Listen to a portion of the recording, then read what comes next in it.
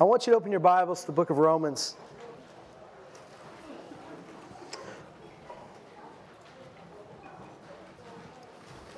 Since the week of prayer in September, we've been spending a lot of time talking about what it really means to embrace the body of Christ as the body of Christ.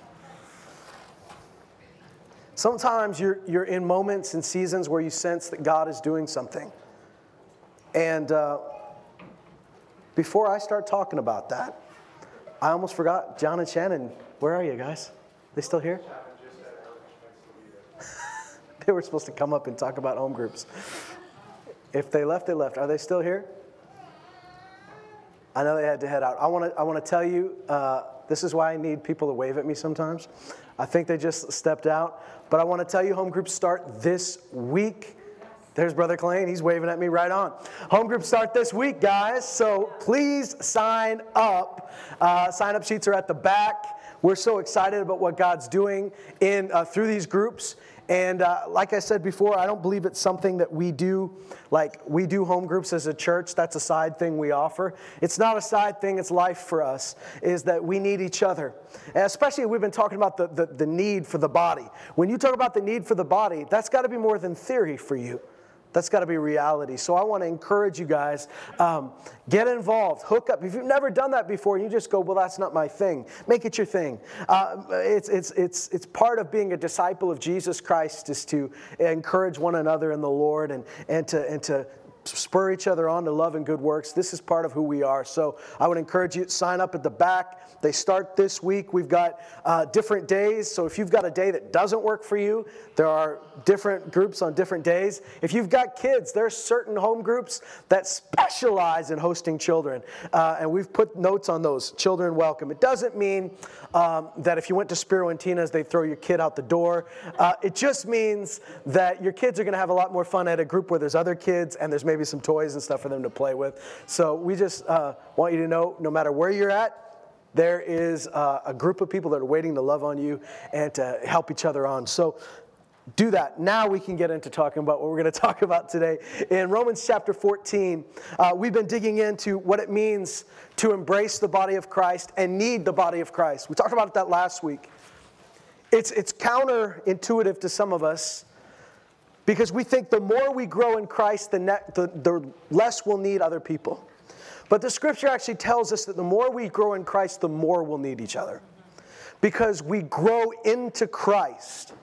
That we're growing from a place of self-sufficiency to Christ's sufficiency. Now, that sounds good because you go, okay, well then all I need is Jesus. Yeah, absolutely. I agree with you. However, have you considered the fact that Jesus says, this is my body? So if you say all I need is Jesus, you are saying you need these people around you because they're his body. That's the truth. Now, you can say, but I don't like that truth, and that's fine. But let's be honest, it's what the scripture says. It says the eye should never say to the hand, I don't need you. The ear should never say to the nose, I don't need you. And we just think it's so spiritual not to need people. It is super spiritual for you to be like Jesus and you to embrace that Christ is in his body. So in Romans chapter 14, we're going to wrap up our discussion, God willing, and he's welcome to change things. But as far as I know, we're going to wrap up our discussion about the beauty of the body of Christ, the importance of the body of Christ, the importance of unity, of living with one heart and one soul. And I want to talk to you today about something it's a very simple thing to talk about, but it's foundational. And it's talking about growing up in the aspects where you're not just living in a reality where you're saying, what's good for me? You know, children don't worry about the other kids at the table, whether they have food. Every now and then, if they notice there's an empty plate, they might say, what's wrong with this person? They might offer some of their food, but they don't go to school saying, how am I going to feed my siblings? They're not concerned about that. When they're hungry, they don't go, Mom, Dad, what if my sister is hungry? They just care that they're hungry, right? When you're a child, you care about your needs, and your needs need to be met. The older you grow, the more you care about the ones around you. And we're going to talk not so much about need, but we're going to talk about the fact that God is building his church, and he's using his church to do it. We believe this when it comes to healing, don't we?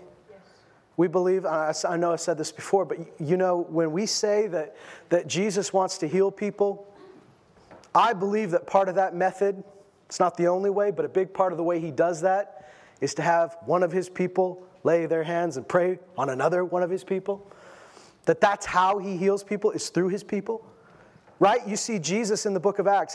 The book of Acts begins with saying, in my first account, Theophilus, I talked about all that Jesus began to do in his ministry.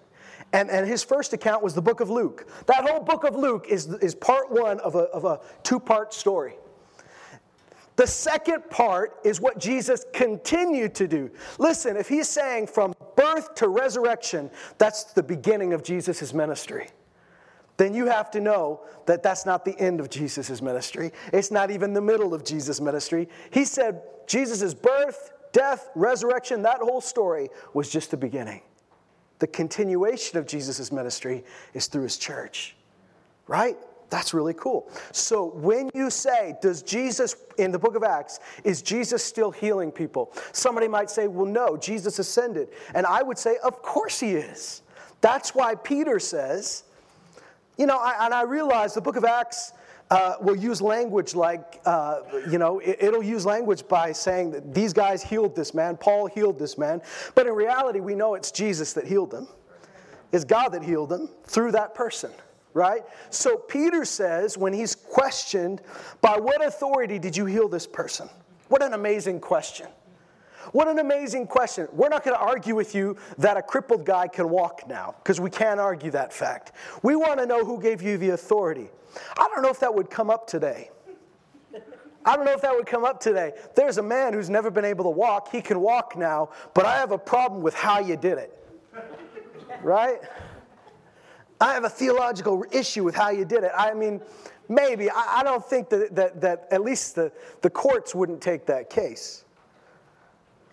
But so this man, he's crippled, he begins to walk, and they question him. The religious authorities question him, and they say, by whose authority did you do this? And Peter says, and one of the things he says, and this is really when he's talking to the crowds, he says, it's not by our personal piety, or my personal holiness, or my personal spiritual gifts. It's not because of me that this man is healed. It's because of the name of Jesus that he walks before you today.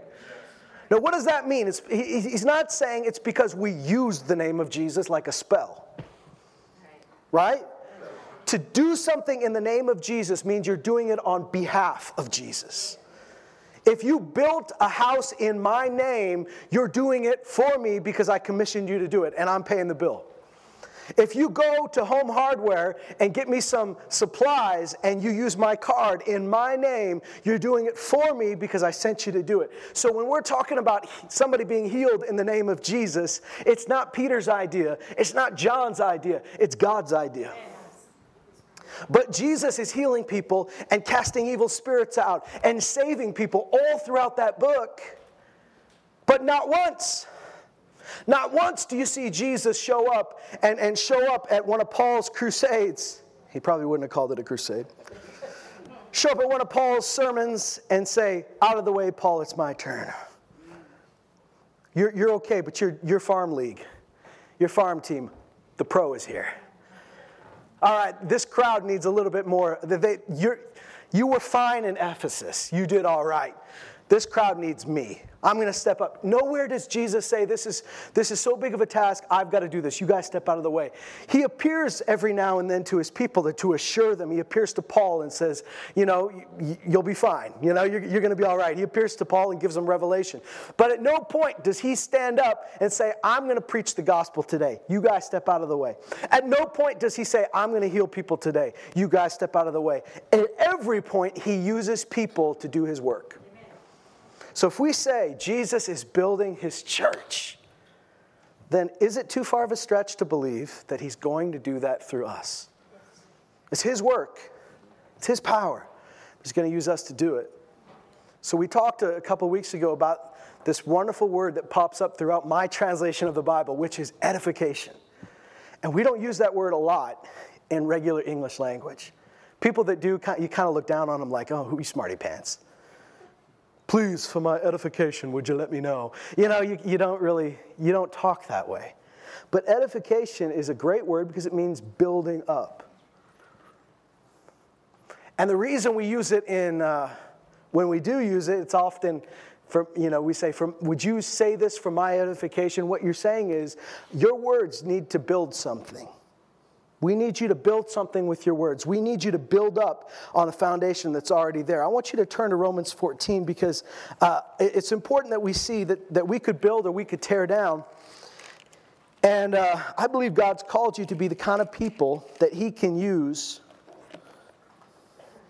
that are thinking about something just a little bit beyond, here's what I feel like or here's what I need. Romans 14 starts out with ideas of your conscience, much like the book of 1 Corinthians, you're dealing with Jews and you're dealing with Gentiles, and they're coming together in Christ, and they have very different ideas of what that looks like, as far as what can we eat and what can we drink. And then there's another issue that pops up, and it's the fact that when you come out of a pagan society, there's a lot of things in regular life that are soaked in paganism. When you come out of an idolatrous society that worships false gods, everything's about that. So when someone would die, there's parts of how they burned that person or how they treated that person that has to do with the gods they worship.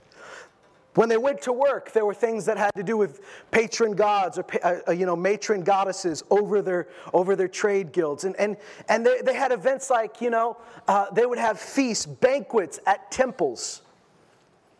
Big old banquets to temples, and the whole point of the banquet was to honor the god or the goddess of that temple, and so they would offer this food to the goddess or god, and they'd eat it together, and that was a big part of their culture. Now the Christians stopped going to those banquets, obviously, right? You can't go to that banquet anymore. Even if you were to say, but if I go to the banquet, I'm just going to go witness to people. Paul draws a line. He goes, no, we do not eat idol food. We're not going to worship. We're not going to sit at the table of the Lord and the table of idols. He said, we got to draw a line. That was a clear line. We don't go to the idol banquets, all right? I don't go to Zeus's banquet. I don't go to Athena's banquet. I don't go to any of these banquets because they're idolatrous. But then there's some gray lines. Here's a gray line. When you went to the market, you never knew when you bought meat if that was meat that had been previously sacrificed to an idol. So you had a group of Christians that said, we can't eat any meat if it was bought in the market because you don't know what someone prayed over that meat. I don't want that meat in my house. I don't want that idol food in my house. I don't want that supernatural spiritual stuff in my house if it's not from God. Because last time we ate it, I got sick. My kids started having weird dreams. They'll say things like this. Then you had another group of Christians saying, guys, we don't know that it was offered to idols, but listen, we pray over it, and we believe that it's sanctified, and we believe that by the word and prayer, this is clean. It came from an animal that God made, so it's clean, it's holy, we can eat it. And the problem is that when they try to eat together, this is a fight. Right? Because the people that don't eat meat think that you're compromising for eating meat. And the people that do eat meat say, you are so spiritually weak that you can't believe, you don't have enough faith for this meat to be sanctified. You're a spiritual wimp. How do we eat together? Here's what Paul says in Romans chapter 14.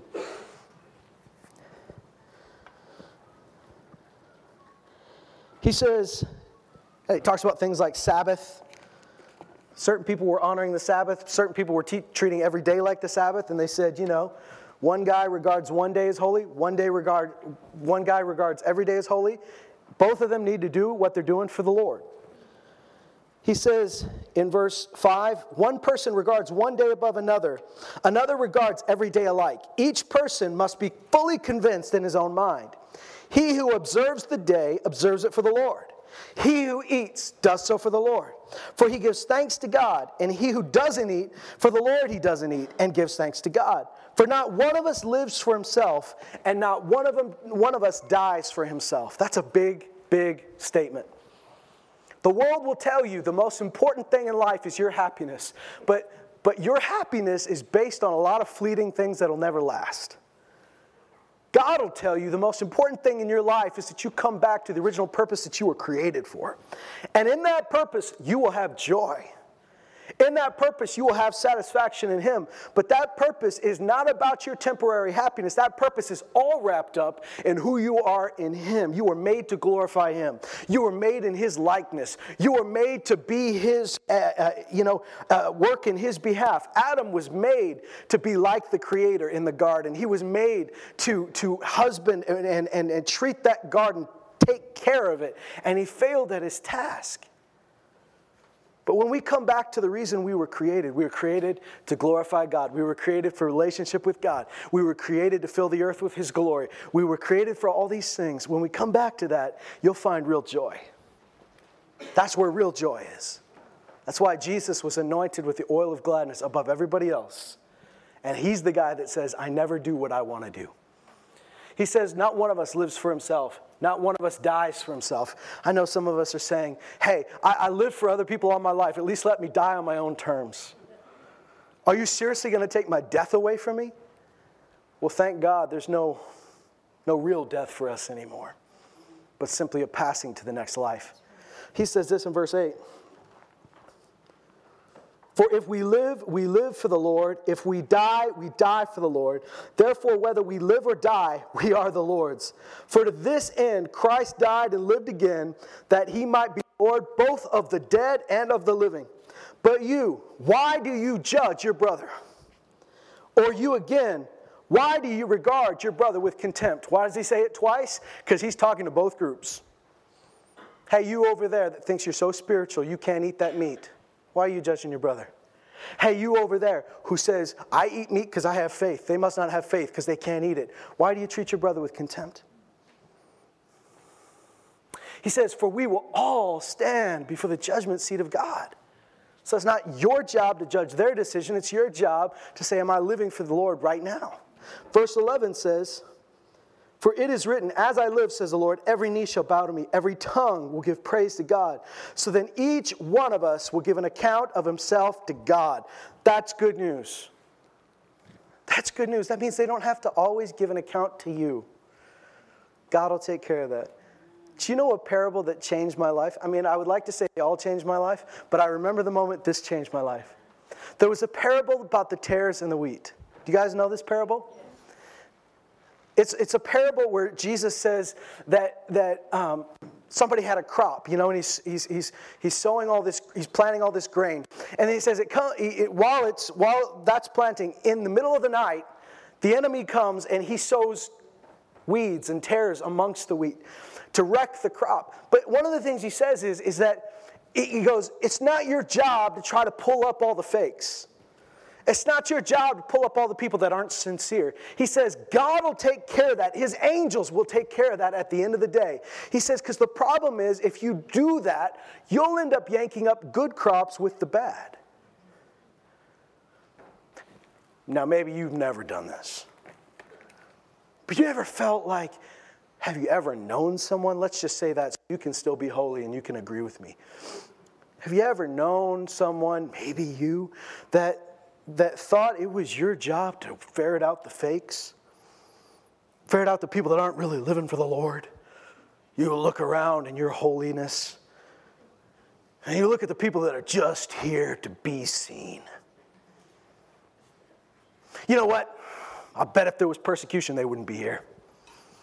You look around and you're saying, they're fake, they're fake, they're fake.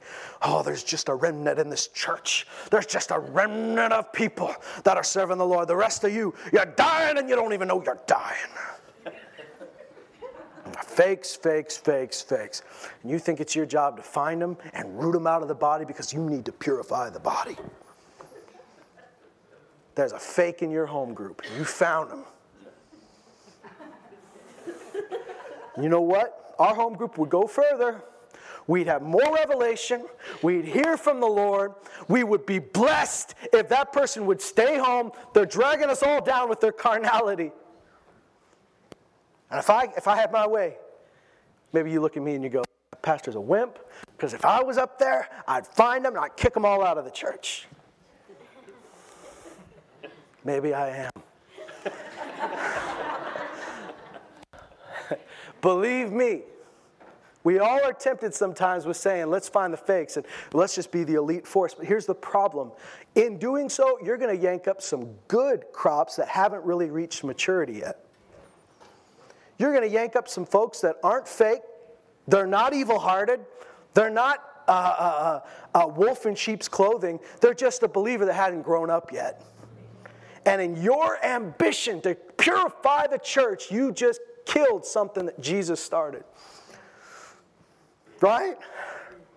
As they came in, and they came in that back door, freaked out because we're all weird. We're singing songs, and they don't know what those songs mean. We're lifting our hands, and they're going, why are people lifting their hands? What are you reaching for? Is this a thing? Do I do this? Am I supposed to do this? And you find out that there's areas of their life that they haven't gotten right with God. And you're going to fix them. Well, you know what Jesus said? Well, it was prophesied about Jesus that a bruised reed he would not break. That a smoldering wick he would not put out. Jesus he didn't have a problem with confronting the fakers. He did not have a problem, just like John the Baptist, didn't have a problem confronting the hypocrites, but he also knew when was the time to confront somebody who's just a little early in their growth. He says, if you make it your mission to ferret them out, you're going to wreck something that God's done. Now listen to this. He says, each one of us will give an account of himself to God. Verse 13 says this, therefore let us not judge one another anymore, but rather determine this. Okay, so what do you do with the energy you had to judge people? Rather do this. Do you know, almost every time in these letters that Paul writes, and you see it through Peter's letters and John's as well, that often when there's a command not to do something, there's an alternative command, do this instead. Let the one who steals steal no longer, but rather let them work with their hands so they'll have something to share with the one who has need. God will so often not just tell you not to do something, he'll tell you what to do. So he says, stop judging each other, but rather do this. Rather determine this, not to put an obstacle or a stumbling block in a brother's way. Now let me tell you something. In Paul's language and Paul's time, he obviously used the term brother because often when you're just talking about a neutral topic, you'd use the masculine. Just like we used to say, if you didn't know the gender of the baby, you'd say it was a he, even if you didn't know it was a he or a she. I know language has changed now. So women, don't think you're excluded from this just because we keep saying brother. I can go through the whole sermon and add sister if you want, or you can just agree that we know it means brothers and sisters. So it says, determine this. Don't put an obstacle or a stumbling block in a brother's way. Verse 14. I know and am convinced in the Lord Jesus that nothing is unclean in itself. But to him who thinks anything to be unclean, to him it's unclean. Now he's talking about the meat now. Paul's not going to go to an idol feast. He's not going to go to a banquet in a false god's temple. But when he eats food out of the market, he goes, let me just tell you, nothing is unclean in itself. But if I'm going to a brother or sister's house and their conscience is hurting when they eat that meat, it's unclean to them. Verse 15. For if because of food your brother or sister is hurt, you are no longer walking according to love. Don't destroy with your food him for whom Christ died. Wow. Now, when he puts it that way, it sounds downright silly that you're making a big deal about food. But do you realize food was like the big issue in that day? One of the big issues. It was the issue that Paul had to confront Peter with right in front of everybody. He had to confront him to his face and say, look, man, you don't eat with these people anymore. You used to, now you don't. You're the guy on the roof that God gave 3 visions to that says, eat this stuff. Eat with these people. Go to their house. And now you won't eat with Gentiles because they're not kosher. So food is a big issue to these guys. Now let me tell you something. Here's what you got to do in today's age. If food is not your big issue, you need to figure out what is. Because the same principle applies. Right? We just sit here and just say, well, thank God that's not an issue for us anymore. I don't know why you'd sound like my relatives, but... Well, thank God that's not an issue for us anymore.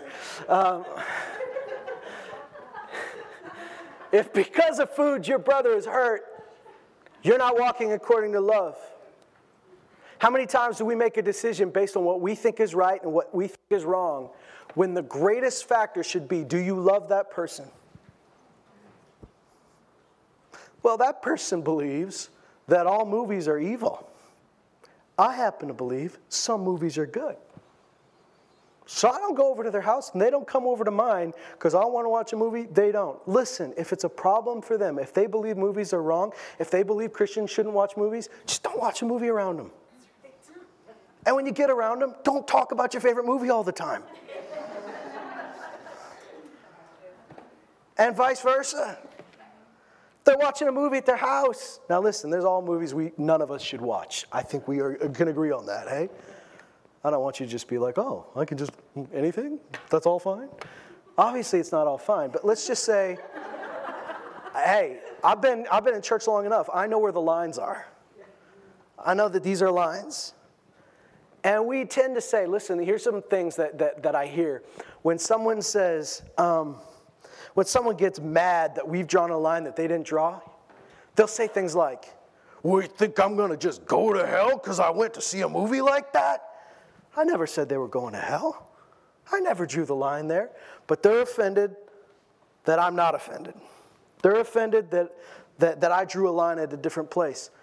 I remember as a teenager, there were friends of mine that drew certain lines that I thought were too far. You're too legalistic. You're too religious. Relax. And I remember the Lord said to me, and I heard it clearly, never, even if you think their standard is wrong, never work to lower someone else's standard. Never work to lower someone else's standard, because you never know. God may bring you up to that place at some point. And even if he doesn't, it may not be a problem for you, but if it's a problem for them, you've caused them to sin. Do you realize whatsoever is not of faith is sin?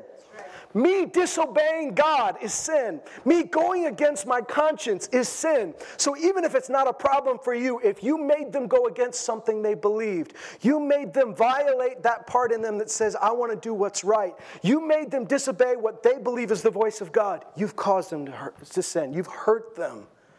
And he says, we're not walking according to love. Don't destroy with your food the one whom Christ died for. Is it worth it for that bit of food? Is it worth it? Is that bacon that good that you would wreck someone's life for it? Right? So today, we've got people all across the body of Christ, in Lloydminster, in America, all over the world. There's issues like, well, what about drinking? What about smoking? What about blah, blah, blah? And we all have our different lines, and people draw them in certain places. You've got to say, is it worth it? Is it worth it? What you do with, in your time, with your family, what you do, you've got to judge what's right before God. But when you're at somebody's house, or when you're talking to someone that struggles with one of these things, listen, draw the line and say, it's not worth it for me to tear them down. It's not worth it for me to tear them down. It's not worth it for me to destroy that person so I can feel a little better about myself.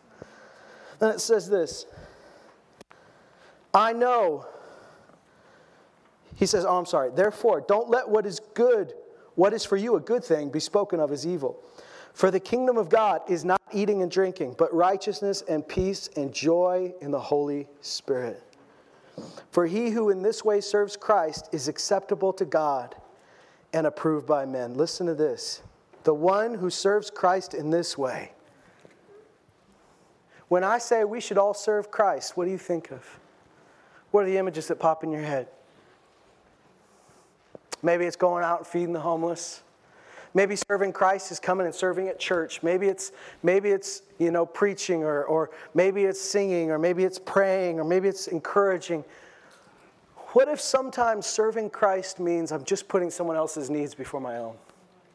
He says, for the one in this way who serves Christ. So this is one of the ways we serve Christ. I'm not going to cause you to stumble. I'm not going to cause you to trip over something that doesn't trip me up. It's not an issue for me, but if it's an issue for you, it's not worth me having my little fun to destroy you. See, I wish we'd think about this a little bit more. And I know we are. But I've been thinking about how God made us royalty. See, that was the cool thing about being son and daughter of the king, is you've been now made royalty. And we're training for ruling. The Bible says we're going to rule and reign with him forever. This is training for that. He's teaching us how to be kings and queens. He's teaching us how to rule and reign. And you know what I used to think when I was a kid? You know what I used to think when I thought of a king? A king gets whatever he wants. Because, I was a child, like I was born in the 80s, but, I grew up with the kids' movies of the 90s. The kids' movie of the 90s, there were so many movies where someone just stumbles on a bunch of money and they do whatever they want. Remember Blank Check? No, nobody? It wasn't Oscar winning. As a kid, he's riding his bike, a mobster hits his bike, the gangster's in a hurry, so he gives him a blank check, like that would happen. And he says, here, just pay for your bike. And the kid goes, $1 million, and then hands it in. Now he has $1 million, and he builds like a roller coaster in his backyard and all this stuff. That was my idea of being a king. Means I will have everything I want, and I will have everybody working for me. But you look at what God's idea of a king is. The king serves the people. Jesus came, not born in a king's palace, but in a poor stable. He was born in a way that didn't announce majesty other than to the people that were looking for it, like the Magi. They were looking for him. The shepherds were visited by angels, but he didn't show up in an obvious place. Yet you see him walking around, he says things like this: the Son of Man did not come to be served, but to serve. He showed us that this is what a king does. A king serves the people. A king has all the rights in the world to be honored and to be magnified and to be glorified, and yet he lays his life down for the people. And maybe true royalty means I don't always get what I want, but I'm going to lay my life down for the people God put around me. He says this: the one who serves Christ in this way is acceptable to God and approved by men. That's how we serve God. So then we pursue the things which make for peace and the building up of one another. When's the last time you chased down something that would build your friends up? The word pursue is a powerful word. It's translated in other places as hunting down, persecuting even. We pursue, we're seeking, we're going after the things that'll make for peace and the building up of one another. How passionate are you to be a part of what God's building? How important is that to you? How big of a part does it play in your thought process? I'm put here to build the church. I'm put here to build his people. I'm put here to build disciples. They're not my disciples, they're Christ's disciples, but I play a role in building them up. How big is that to you? How important is that to you? I think we should be using our time, using our breath, using our life, using our resources, using our blood, sweat, and tears to say, I've got something to build here. God is working, and I want to be part of that work. God is working, so I'm picking up my hammer. God is working, so I'm picking up my nails. There's a work being done, and I play a role in it. I'm going to chase down the things which make for peace. I'm going to chase them down. I'm going to hunt them down. I'm going to chase down the things which make for building up the body. He says this: don't tear down the work of God for the sake of food. So I want us to do a little fill in the blanks here, okay? He says, don't tear down the work of God for the sake of food. I think if you would apply that standard to everything in your life, don't tear down the work of God for the sake of blank. What in your life is worth tearing down what God's building? Is there anything? Don't tear down the work of God for the sake of a good conversation. Don't tear down the work of God for the sake of you doing what you feel like. Don't tear down the work of God for the sake of you getting something off your chest. Don't tear down the work of God for the sake of feeling a bit better about yourself. Don't tear down the work of God for the sake of entertainment. Don't tear down the work of God for the sake of your own self-righteousness. Is there anything worth tearing down the work of God? I wonder if we would do everything with this formula in mind. What am I going to do for the sake of Jesus, for the sake of his church, for the sake of what he's building? Because if we flip that statement around, we would be able to say this: I'm going to lay my life down for the sake of the one that Jesus died for. I'm going to give everything for the sake of the gospel. You see Paul talk like this. He says, I do everything. Everything in my life is for the sake of the gospel.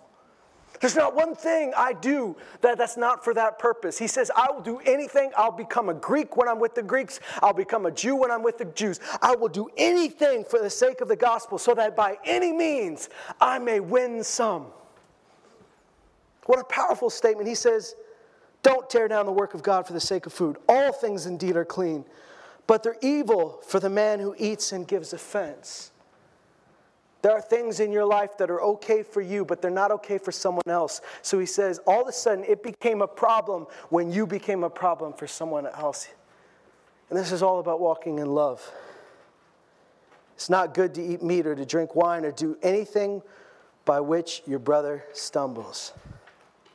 The faith which you have as your own conviction before God. Happy is he who does not condemn himself in what he approves. You know what he's saying? Saying if you're past something, if God has given you a green light on something, now there's very clear things that the scripture says don't do. And I don't care if you come to me and say, but Jesus said it's okay. It's not okay. Right? Yeah. You come to me and say, Jesus said that it's all of a sudden okay for me to murder my neighbor because they're loud in the middle of the night. They mow their lawn at 1 a.m. Who mows their lawn at 1 a.m.? They have parties. Their kids are brats. And so the Bible says do not murder. But the Lord has told me it's okay. You can never convince me of that. You come and you say, my wife and I have prayed together. We heard the word of the Lord that we should have an open marriage and just see other people, but we're still going to be married, but we'll see each other. No, you're not going to do that. Oh, but the Lord said. No, the Lord did not say that. There are clear lines in Scripture that you're not going to cross. You're not going to say, don't judge me. You just preached about not judging. Don't judge me. There are times we need to judge ourselves by the Word of God. There are other areas where you might say, you know what? That's a gray area. Listen, I worked at a Christian bookstore. There's some really good music in every genre. Right? Every genre, there's people like, it's kind of weird when you hear someone say, like quoting scripture in this voice, but it's there. Right? It's just this other born again metalheads like, Jesus! He died for me. I will live for him. Right? Yeah, praise the Lord. I got to tell you a quick story. When I was a teenager, I got into kind of like Christian pop punk, which might seem weird to you. Like, what is a Christian punk? I'm not even sure, but it's what I thought I was, so that's fine. Spiky hair, all that good stuff. And so I bought this sampler. From this record company that specialized in that. And then what I didn't know is that on that sampler was some like really heavy stuff. So I'm just a nice little church kid. I'm young. I'm really young, so I haven't really started to buy a lot of my own music. I'm still like bringing the CD to my parents. Can I get this? And I put that CD in. I'm rocking out in my bedroom. And then it went to the next song. And it was like this. And I sprinted. I dove for the stereo. I had it cranked. I knew my parents were in the house. I dove for the stereo. I remember one time I was listening to something, and my dad comes by, and he has a smirk on his face. And I'm like, oh, I'm in trouble. But he was smirking. He wasn't mad. He was smirking. And he just goes, the wrath of God is my strength. Funny. Nice one, Dad. I get your point. So then I worked at a store where we sold music of all sorts, right?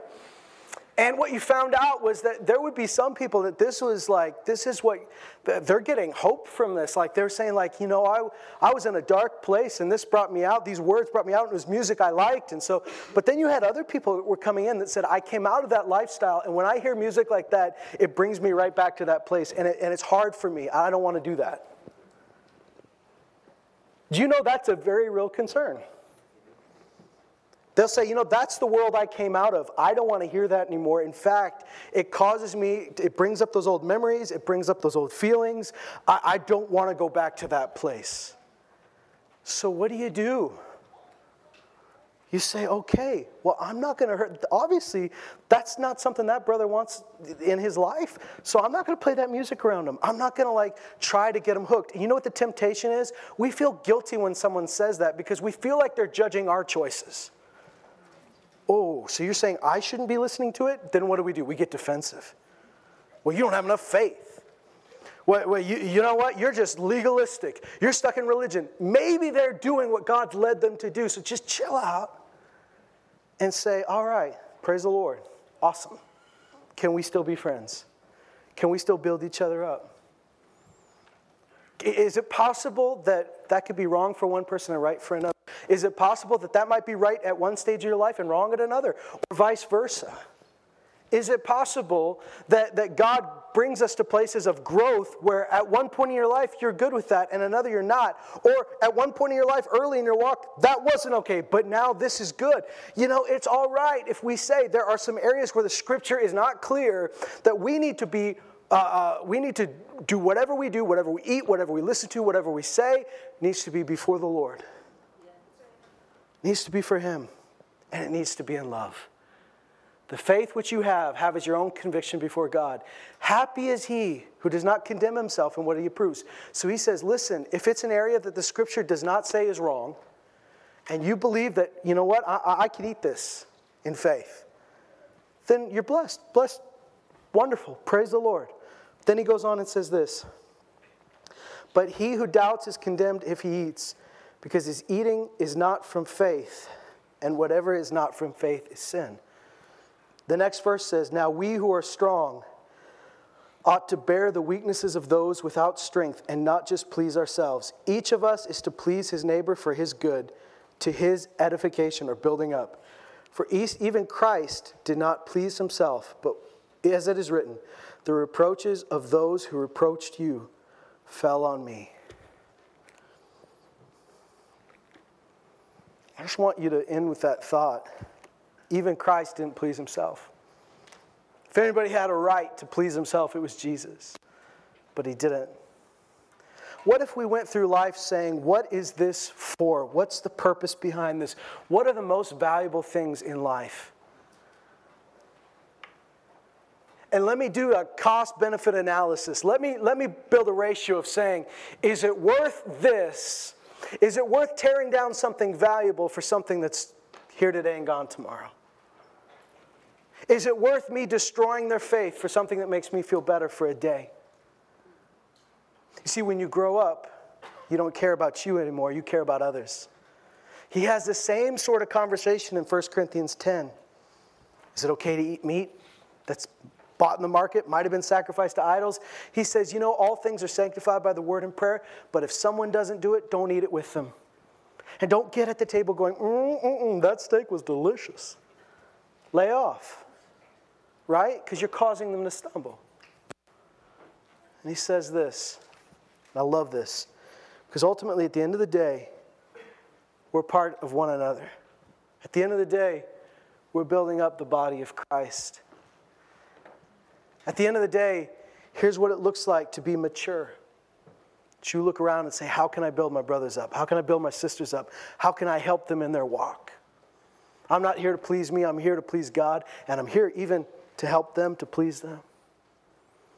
What if a group of people around us, what if this church began to approach every decision, every major move, every way, every conversation with this idea that there are valuable things that God is building, And we're not going to tear them down. We're going to build them up. What if we approached everything with this statement? This is what I'm getting at. He says this in 1 Corinthians 10. All things are lawful, but not all things are profitable. All things are permissible, but not all things build up or edify. See, we're still wondering what's lawful. That's the Old Testament way of living. But now we're in New Covenant. Now the question isn't what's lawful. The question is what's profitable. What's good. What's perfect. What's worthy of praise. What's of good reputation. What can I think on that God has breathed onto? What's going to help somebody? What's going to bless somebody? What's going to build them up in their walk? See, I don't need to keep asking, where's the line and how can I hug it? I'm going to ask myself, what is profitable for me? What's profitable for the kingdom? And what's profitable for my brothers and sisters? Because at the end of the day, God called me to be part of His building. He called me to pick up a hammer and says, build with me. He called me to pick up a nail. He called me to pick up a saw. He called me to pick up tools and say, you're part of my process. Let's get building together. It's going to come up over and over and over again. There are things you wish you could say. There are things you wish you could do. And here's the question. Stop asking, can I do this? And start asking, should I do this? Stop asking, am I allowed? And start asking, is this profitable for the kingdom of God? Paul said later to Timothy, he says, stop having silly arguments about dumb little issues. That's my paraphrase. That's Jonathan Bound's translation. Because now we call paraphrases translations, so that's what we do. He says, stop having arguments about genealogies. Right? Now, that was the Jewish Pet Project. You know, we have our own today, and I could start naming them. And some of you follow those YouTube channels because they're always on YouTube and they're always on Facebook, right? These dumb little issues we get in arguments about. Well, where exactly is Jesus going to set his foot when he comes back? I believe it's 100 feet to the left of this on the Mount of Olives. And you believe, okay, well, does it matter? Because he's coming back. My ancestors' tombstones are facing east so that they can see Jesus as soon as he comes. Your ancestors are facing west. They're going to miss the rapture. Right? We make all these little dumb arguments. Stupid little arguments. And he goes, let's avoid these dumb little speculations which do nothing but breed more questions and do nothing to further the administration of God, which is by faith. You know what he's saying? Don't have stupid little arguments that don't move the ball down the field. There's no point to it. Is it furthering the kingdom? No, then it's not worth an argument. I'm post-trib, I'm mid-trib, I'm pan-trib. Whatever you are, do we believe no matter what happens, we're going to hold on to faith? Do we believe that Jesus is coming again? Do you believe that if he's coming again, this is how I should live right now? Yeah, okay, all right. We can have this discussion, but what's pushing the kingdom forward? What's moving the administration, or literally in the original language, the economy of God forward? And he goes, you know what? The goal of our instruction, he says right after this, the goal of our instruction is love from a pure heart and a sincere faith. See, at the end of the day, what's going to matter is what's done in love. What's going to matter is what produces love. What's going to matter is the stuff you build on his foundation, and his foundation is his name and love. And if you're not building on that, there's no point to what you're doing. And maybe you think you're on a holy war, you're on your own Christian jihad, but we need to get to the place where we're saying, God, what are you building, and can I build with you? And I want to tell you, God's not building just a movement. He's not just building an organization. He's not just building a church like a church that says we're the Word Church, or we're the PAOC, or we're the Baptists. What he's building is a group of people that make the church. So if you want to build the church, start by building the person God put you in lunch with. Start by building the person in your home group. Start by building that person that shares the bedroom with you. And that better be your spouse. And start... Let me just make that clear, all right? See, that's a hard line I'm going to draw. Don't come at me with any gray areas there.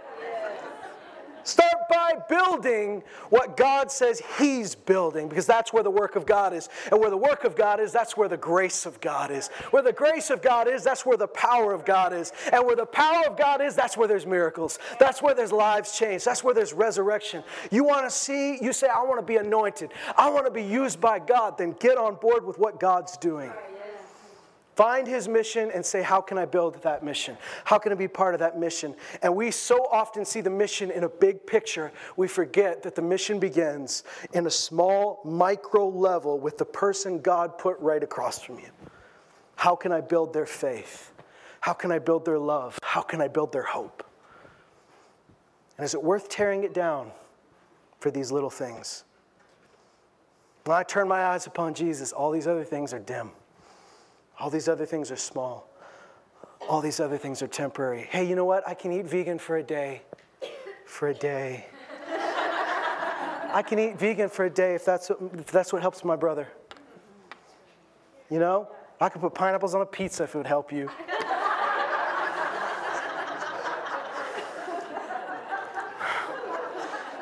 You can do all sorts of things for the sake of the kingdom. Like Paul said, I do all things. Not just church things. Not just spiritual things, because everything is spiritual. I do all things for the sake of the gospel. What did Paul say there? He said, whoever lives, lives for the Lord. Whoever dies for the Lord. He says, if we eat or drink, we're drinking and eating for the Lord. What if you did everything in your life for the Lord? And you say, well, I already do that. Well, consider this. Doing it for the Lord often means doing it for your brother and sister. See Jesus in them. And if I could just close out this series with that statement, all of this could be summed up in this. The best way for us to move this ball down the field, the best way for us to really live this out, is for us to start seeing Jesus in the people around us. Amen. And saying, if I'm doing this for Him, I'm doing it for the Lord. If I'm doing it for her, I'm doing it for the Lord. If I'm serving them, I'm serving the Lord. If I'm loving them, I'm loving Jesus. If we would start by doing that, all of these things would come into perspective. Amen. And Jesus will someday talk to you and He'll say, you fed me when I was hungry. You clothed me when I was naked. You visited me when I was in prison. You encouraged me when I was weak. And you say, Lord, you've never been weak. He said, yeah, but my body was. Lord, you've never been naked. He said, yes, I was. And you clothed me. Lord, you've never been in prison. He said, yes, I was. And when you visited that brother, you visited me. Let's see Jesus in His body. Let's see Jesus in His body again. Let's love Jesus by loving His people. Let's love Jesus by loving His bride. Let's love Jesus by loving one another. That's serving one another in the name of Christ. So many times we'll end, because I believe that every word, it helps to have a point of action. Sometimes that's you coming up and we're praying for you. Sometimes that's praying for one another. Sometimes it's coming to the altar and coming before the Lord and making things right. Today, here's what we're going to do. We're going to take communion together. And I want it to be a holy moment. Every time we take communion is holy. I want us to take this. When we say, this is my body, you know, the scripture says in one of the letters to the Corinthians that one of the wrong ways to take communion in the Lord's table is to wrongly discern the body of Christ. In context, what they were doing was they were making divisions based on who had a lot and who didn't have a lot. They were looking out for themselves and their own appetites. They weren't taking care of each other. And he said, communion's done you no good. In fact, you're eating and drinking judgment onto yourself because you're not honoring the body. So let's honor the body of Christ as we fellowship with Christ. Amen. I'd like us all to stand together.